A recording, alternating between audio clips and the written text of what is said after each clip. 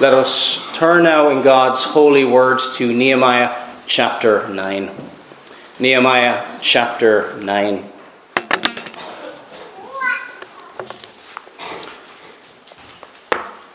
Nehemiah chapter 9. Here this evening we're going to be looking at verses 1 to 21. About half of this wonderful prayer of revival which God's people are praying before Almighty God.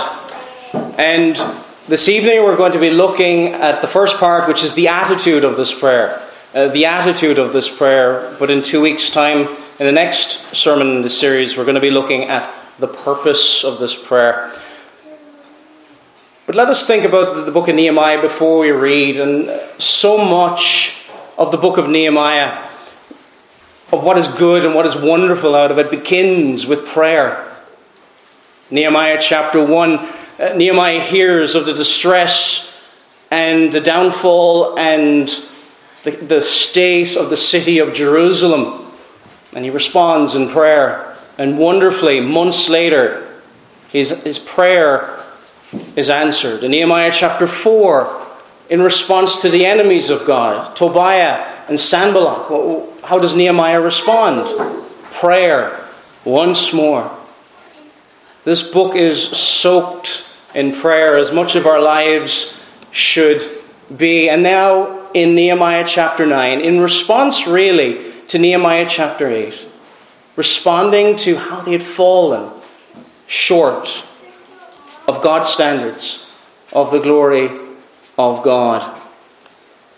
Hopefully here this evening we're going to see that revival doesn't come in a vacuum. It comes in God moving his people to see how much they need him. It brings about a change in attitude, a change in how we approach God in our prayers.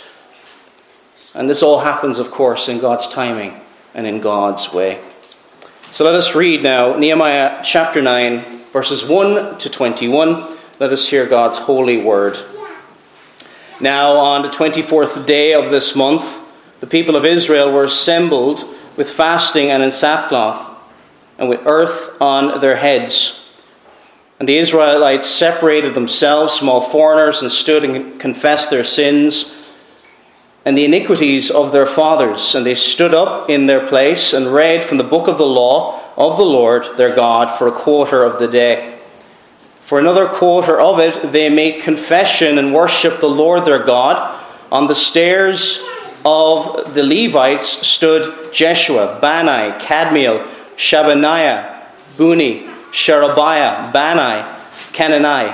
And they cried with a loud voice to the Lord their God. Then the Levites, Jeshua, Kadmiel, Bani, Hashabaniah, Sherebiah, Hodiah, Shabaniah, Pethahiah, and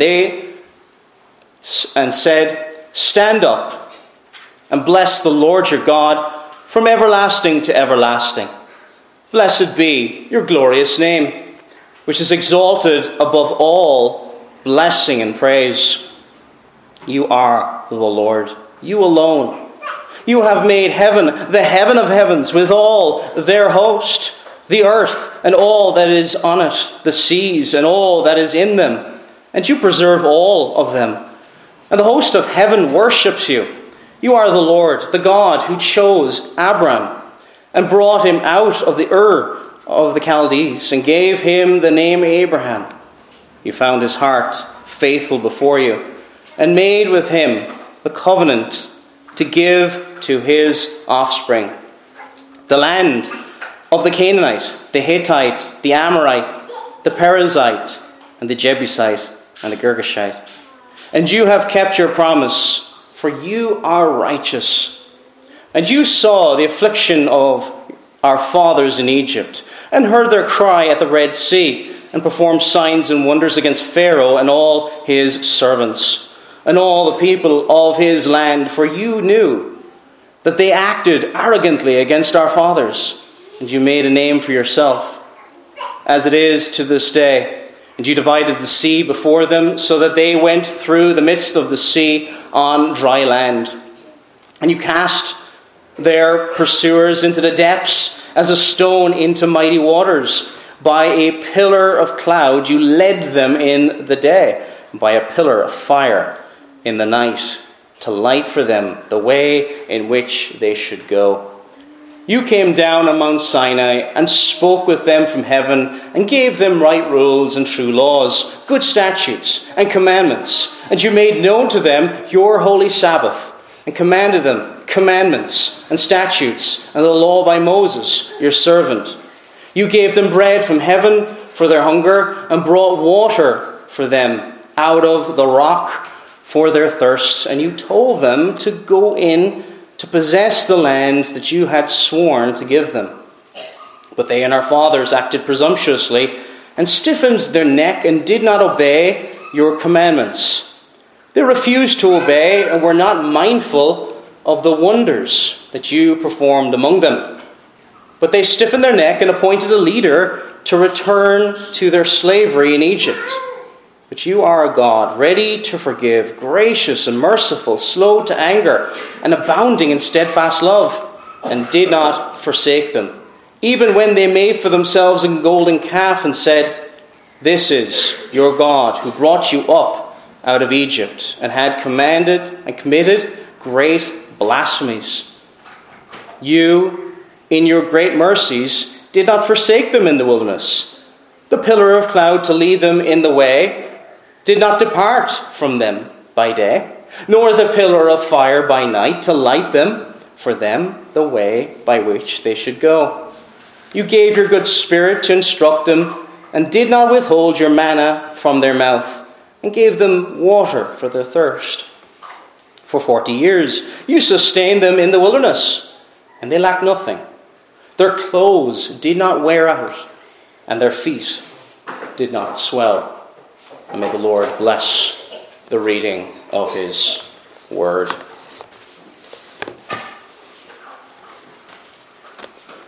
We'll be looking at that text now in our sermon under the title Prayer of Revival. Prayer of Revival. And this will be the first part, looking at its attitude. Its attitude. In church life, we're all prone to extremes, aren't we? Every single last one of us, myself included. Some of us can lean more towards we're the work type of people. Perhaps we get anxious if we rest at all.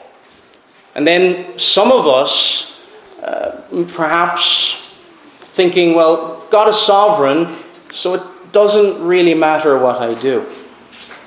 Neither extreme is good. And it's about finding the right balance in between. Yes, God is sovereign. Yes, God is in control. But God uses means. God uses means. And if you've grown up in a Christian home, you've seen God use means in your life. Perhaps the Lord used your parents to reach you with the gospel. And I'm sure there was instruction in the home. That is some of the means God used in your life. Or perhaps a Sabbath school teacher. Or a preacher that pointed out the way of salvation and you turned to him. God uses means. Now, God does not need anything, does he? He doesn't need anything from us. And so it is with revival. God, yes, he brings revival. He brings revival in his way and in his timing, but he uses means. And it comes about when there's a change in the attitude of God's people. And we will see this in our text here this evening. How is it possible? Yes, God did it. But there's a change in the people of God. Without it, without this change of attitude, without seeing, we fall short of the glory of God, and there's all things we need to work on. As they saw in Nehemiah chapter 8, as the word of God was explained before them, then they see their dependency. Then they come before God with the right attitude. God uses means to change attitudes and bring his people closer to him. So let us see here now this evening the attitude in which we must come and should come before Almighty God. And what we can learn about this prayer of revival, and may it bring revival in our own day. So our first point here this evening is, number one, an attitude of awe. An attitude of awe. Verses 1 to 5, we will not read all of them, but we'll just read a few verses from verses 1 to 5. Now on the 24th day of this month, the children of Israel were assembled with fasting, and in sackcloth, and with dust on their heads. And we're told as well, they confessed their sins and the iniquities of their fathers in verse 2. Verse 3, and they stood up in their place and read the book of the law of the Lord their God. From 1/4 of the day, and for another fourth, they confessed and worshipped the Lord their God. Now look at how, when they prayed, the leadership, the Levites and others, the teachers, how they prayed before God. Verse 5 says this, halfway through verse 5, stand up and bless the Lord your God forever and ever. Blessed be your glorious name, which is exalted above all blessing and praise. Stand up and bless the Lord your God forever and ever. This attitude of awe. This attitude of awe. In this prayer, which brought about great blessings, it is no casual prayer, is it? In fact, when the Lord moves us, He takes away all casualness from us. We're addressing the King of Kings and the Lord of Lords, and we're coming into His presence. And when they come into the presence of Almighty God, what do they see?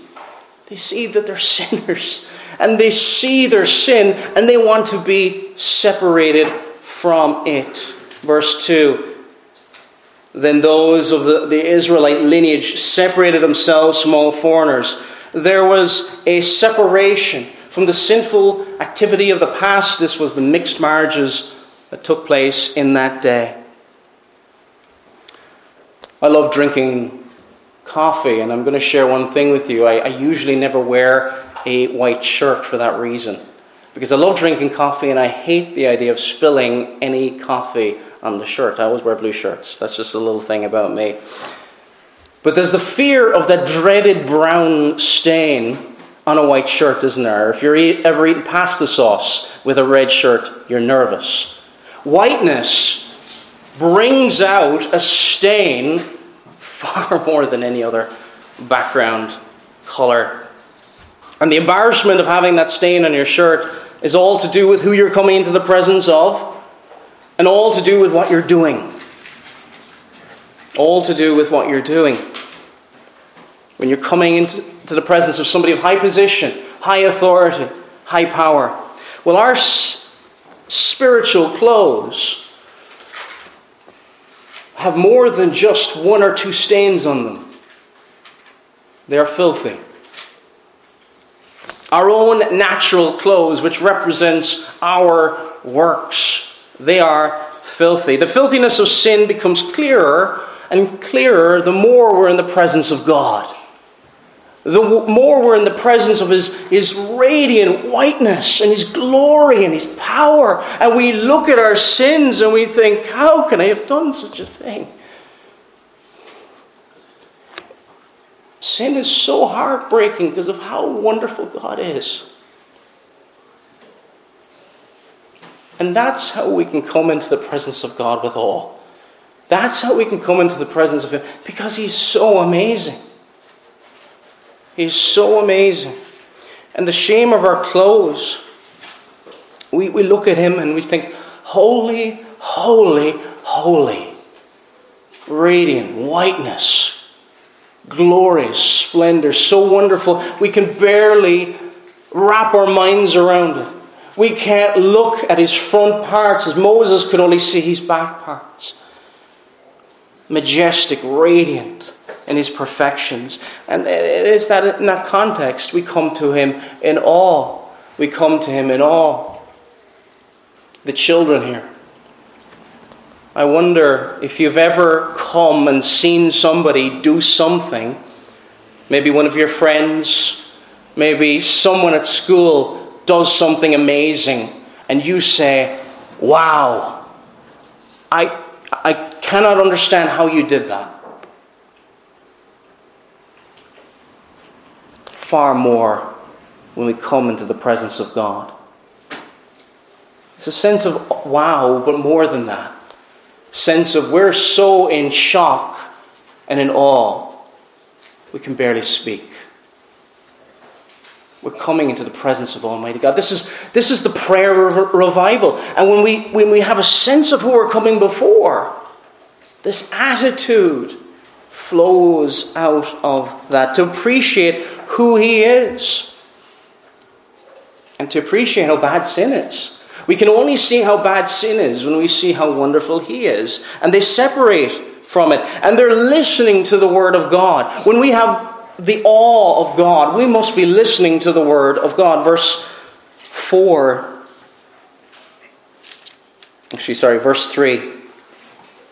And they stood up in their place and read the book of the law of the Lord their God for 1/4 of the day. This isn't just 15 minutes. And I praise God if you're reading your Bible daily. But do you see there's a sense of urgency about it? 1/4 of the day is not a short time. It is not a short time. We need to spend quality time with God to appreciate how wonderful he is and to see our dependence on him. Let all the earth fear the Lord, and let all the inhabitants of the world stand in awe of him. Psalm 33, verse 8. It talks about fear there in that psalm. With awe, there's a sense of trembling, isn't there? There's a sense of deep, reverent respect. I wonder if any of the boys and girls have ever been in trouble. I bet nobody here has ever been in trouble with their parents. But if you have, and you hear the door turning, you know your father or your mother is coming into the room. And perhaps even some of the other people might still remember those days where you jumped. There's a fear. There's a respect. There's a reverence. There's hopefully a sense of disappointment. You don't want to disappoint the one you respect. And that is only possible. This deep respect and love is only possible if there's a love there. Because we love God. Because we are in awe of him. So an attitude of awe. An attitude of awe. An attitude of allegiance now we're going to look at. An attitude of allegiance. Verses 6 to 8. You alone are the Lord. You have made heaven, the heaven of heavens, with all their hosts, the earth and everything in it, the seas and all that is in them, and you preserve them all. The hosts of heaven worships you.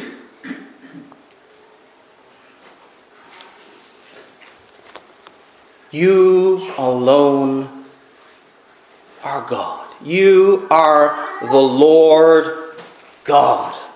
You are the one who chose Abraham. You are that God. This is the attitude. They're coming before him in prayer. The sense of who he is. We think highly of him in prayer. Highly of him in prayer. And we must come before him with a sense of he is worthy to be obeyed. Why is he worthy to be obeyed? Because of who he is. Our highest allegiance is not to our family. Not our earthly family. It's not to our earthly friends. It's not to our things, it's not to our hobbies, or sports, or anything else. It is to God. The highest allegiance. And that must come forward in our prayers. In our prayers. But to God alone. To God alone. Verse 6, you alone are the Lord. You have made heaven. He's made everything. Everything that is in heaven and earth has been made by him, so he can say, mine, mine. He is the one who is worthy. God is. He never began to exist, and he will never need anything from anyone at any stage in history.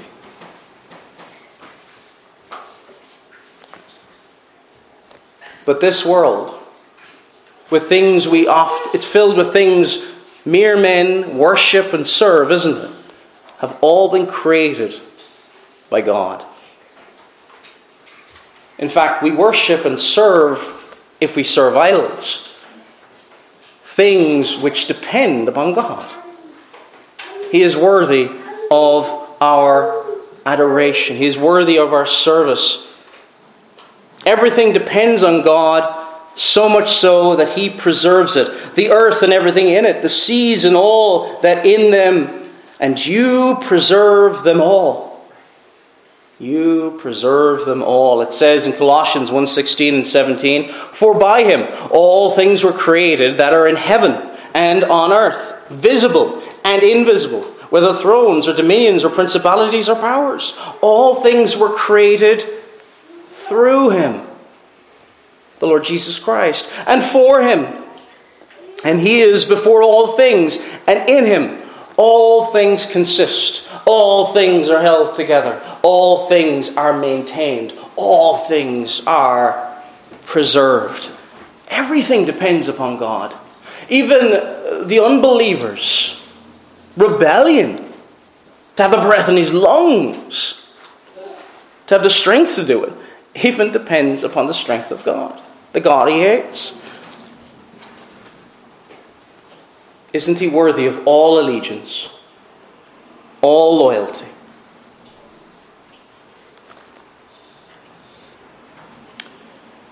If we come before him in disrespect, not showing him the honor and the loyalty he deserves, what should we expect if children ever came before their parents and perhaps they start using their first name? I hope, children, you've never used the first name of your father or your mother, because it might seem as deep disrespect. And what would you expect if you said very casually to your parents, "Hi, Bob"? It would seem very strange, very disrespectful. And then you're saying, "Can I have some sweets?"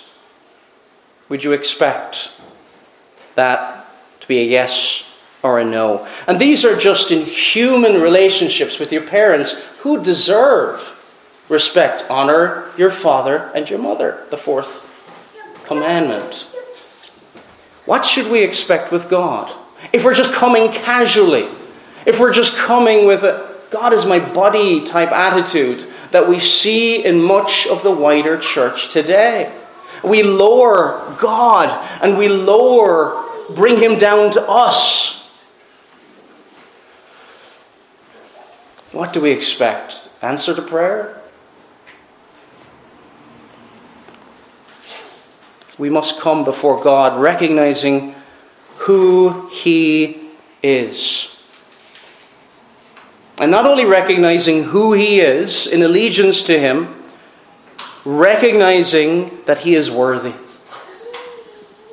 to make us change and to see our need to be changed and brought into the conformity with him. So we've looked at an attitude of awe, an attitude of allegiance. Number 3, now we're going to look at an attitude of admiration. An attitude of admiration. So we've talked about how God is worthy because of who he is. Now we're going to look at how we need to admire him and love him for what he does. For what he does. To admire his works. Verse 9. And you saw the affliction of our fathers in Egypt and heard their cry by the Red Sea. Verse 10, you saw signs and wonders against Pharaoh, against all his servants, and against all the people of his land. For you knew that they acted proudly against them. So you made a name for yourself, as it is this day. And then skipping on to verse 12, moreover, you led them by day with a cloudy pillar, and by night with a pillar of fire, and you gave them light on the road which they should travel. And this prayer, as they mention and they go back to the past works of God, these wonderful works, they should bring us to a sense, as though we think about them as we love God, to a sense of admiring Him. These works which point towards how glorious and merciful He is. When we come before God, we must come to the one we adore and admire more than all others. More than all others. And we all have people, don't we? There are people in our lives that we admire.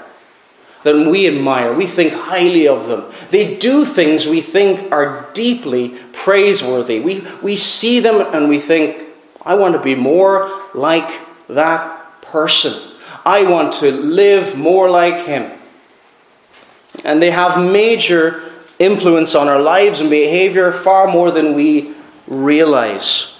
Young boys, here it may be an older brother you look up to. Someone you think highly of. Something for older brothers to think about. You are a big influence, probably on your younger brothers, or perhaps you look up to your father, or maybe an uncle in your family. Young girls here, they may look up to friends, mothers, a teacher at school. Whoever that person is, that person you admire, it is because they do things you think are praiseworthy. You think they're great. And you wish you were more like them. And this is a reason that our friends, and I want you to listen to this, young people, your friends in school will be vitally important to you.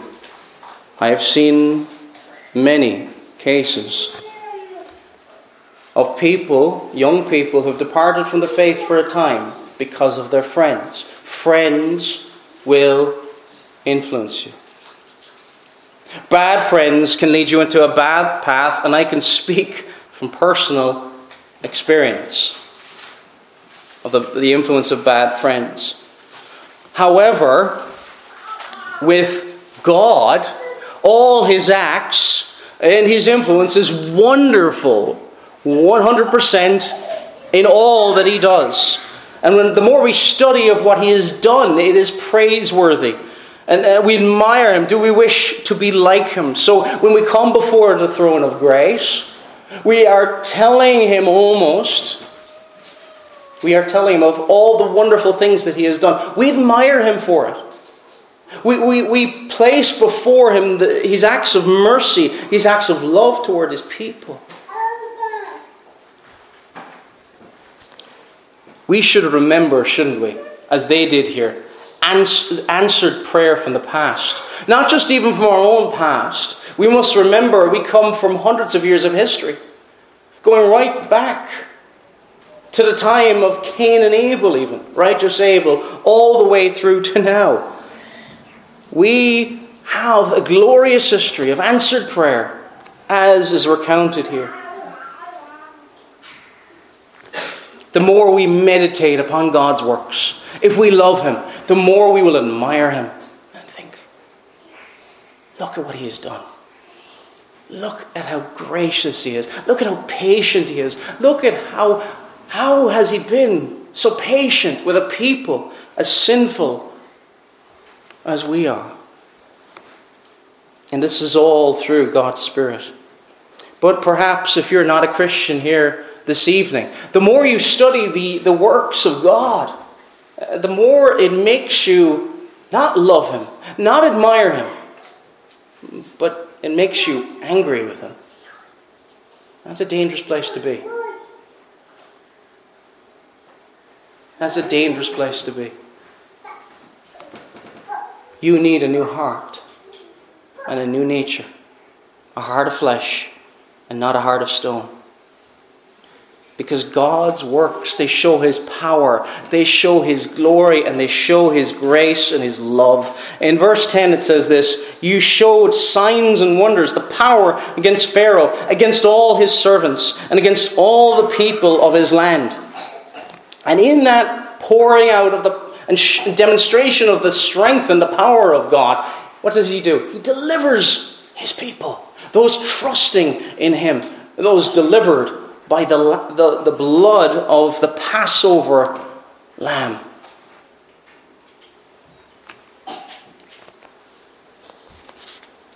We should, as God's people, wish to learn more about his works, to admire him more, and to wish to be more like him.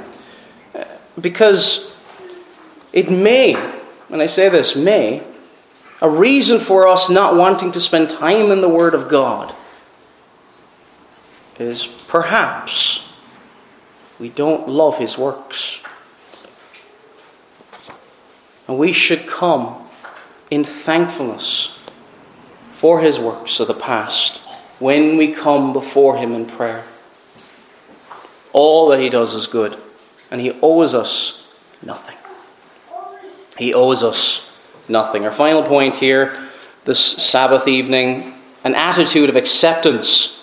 An attitude of acceptance. So we've looked at an attitude of awe, allegiance, admiration, and finally, number 4, acceptance. Acceptance. Things go wrong in life. I think we all acknowledge that. Very few of us, perhaps none of us, have had perfection and no troubles throughout life. And perhaps the question has arisen in your mind. Why is there suffering in the world? Why is there suffering in the world? And you perhaps have struggled maybe in your life to find an answer to that question. Why is there suffering in the world? In Nehemiah's day, the leadership and the people praying together may have struggled to see where their problems of the past come from. They may have in the past, but they certainly did no longer.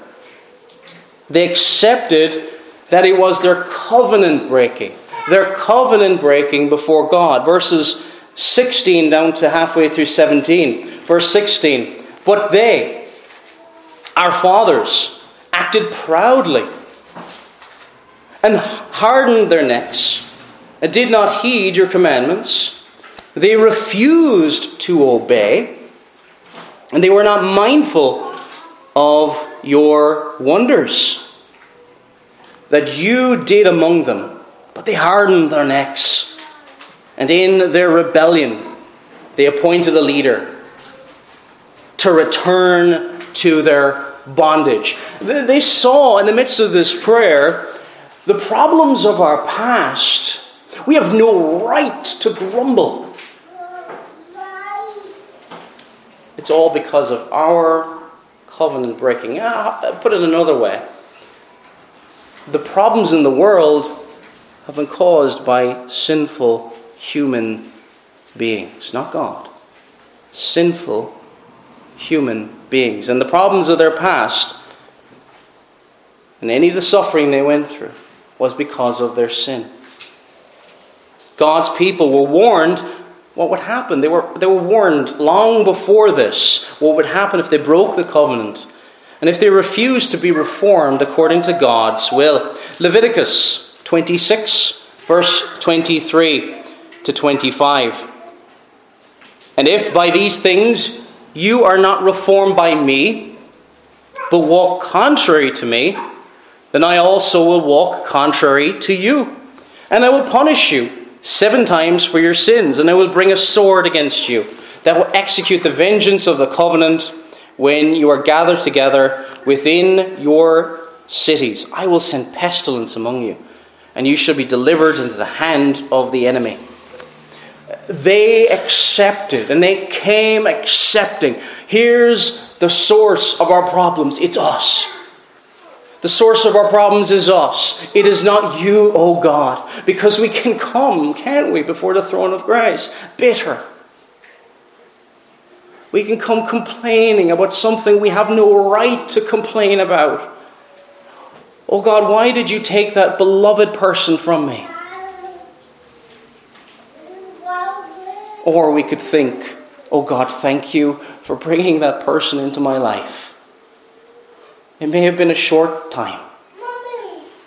It may have been a brief moment. But thank you for that life.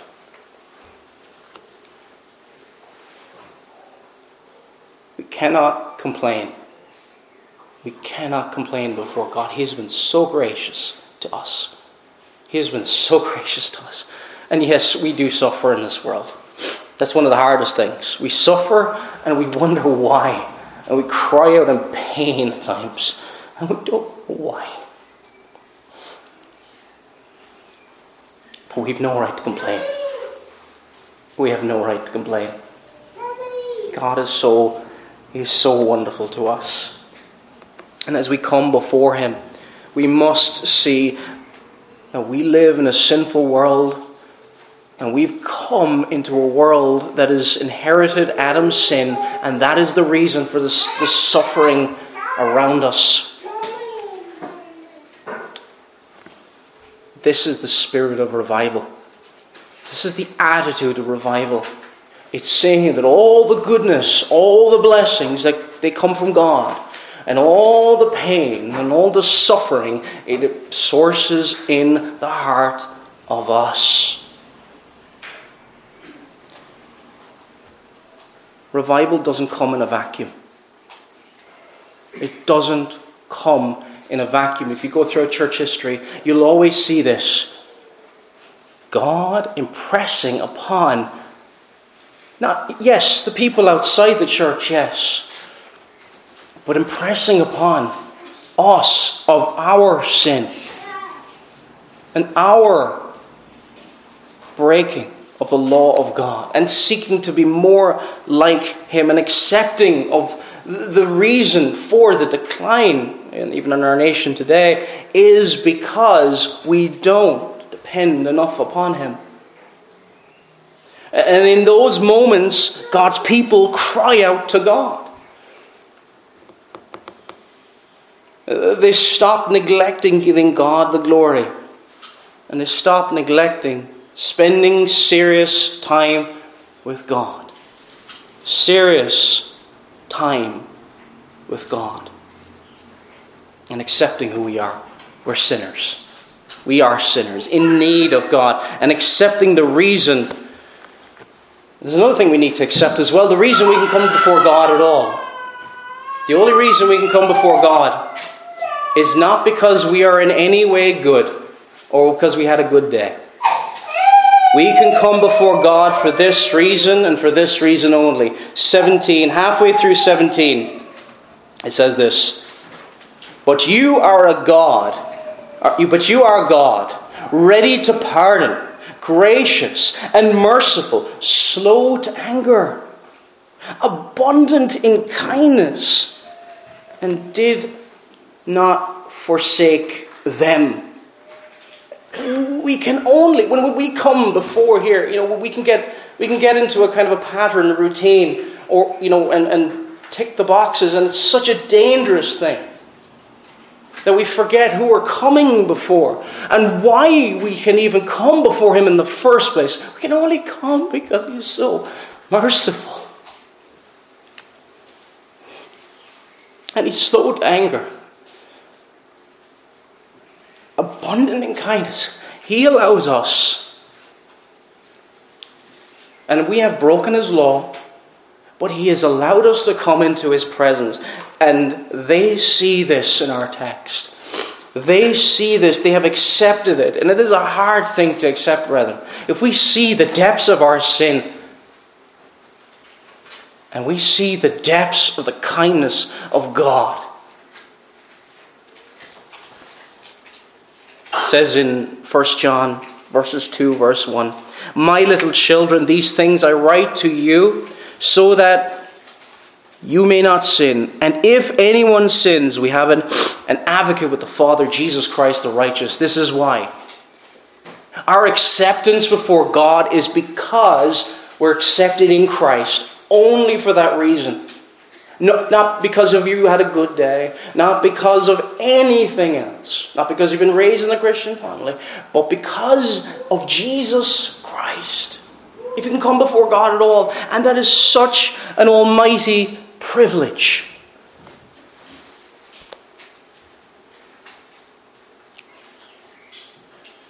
We need revival. And yes, we need revival in the land. But we need it in our hearts. We need it in our churches. And we need it in our homes. Revival, it spills out to there. But it has to start in here. The attitude of God's people. It must be in awe. It must be in allegiance and in admiration of this God so that He gets all the glory. When we do cry out to Him and He gets all the glory, those are the times, typically, in God's timing and in God's way, that revival comes. Amen.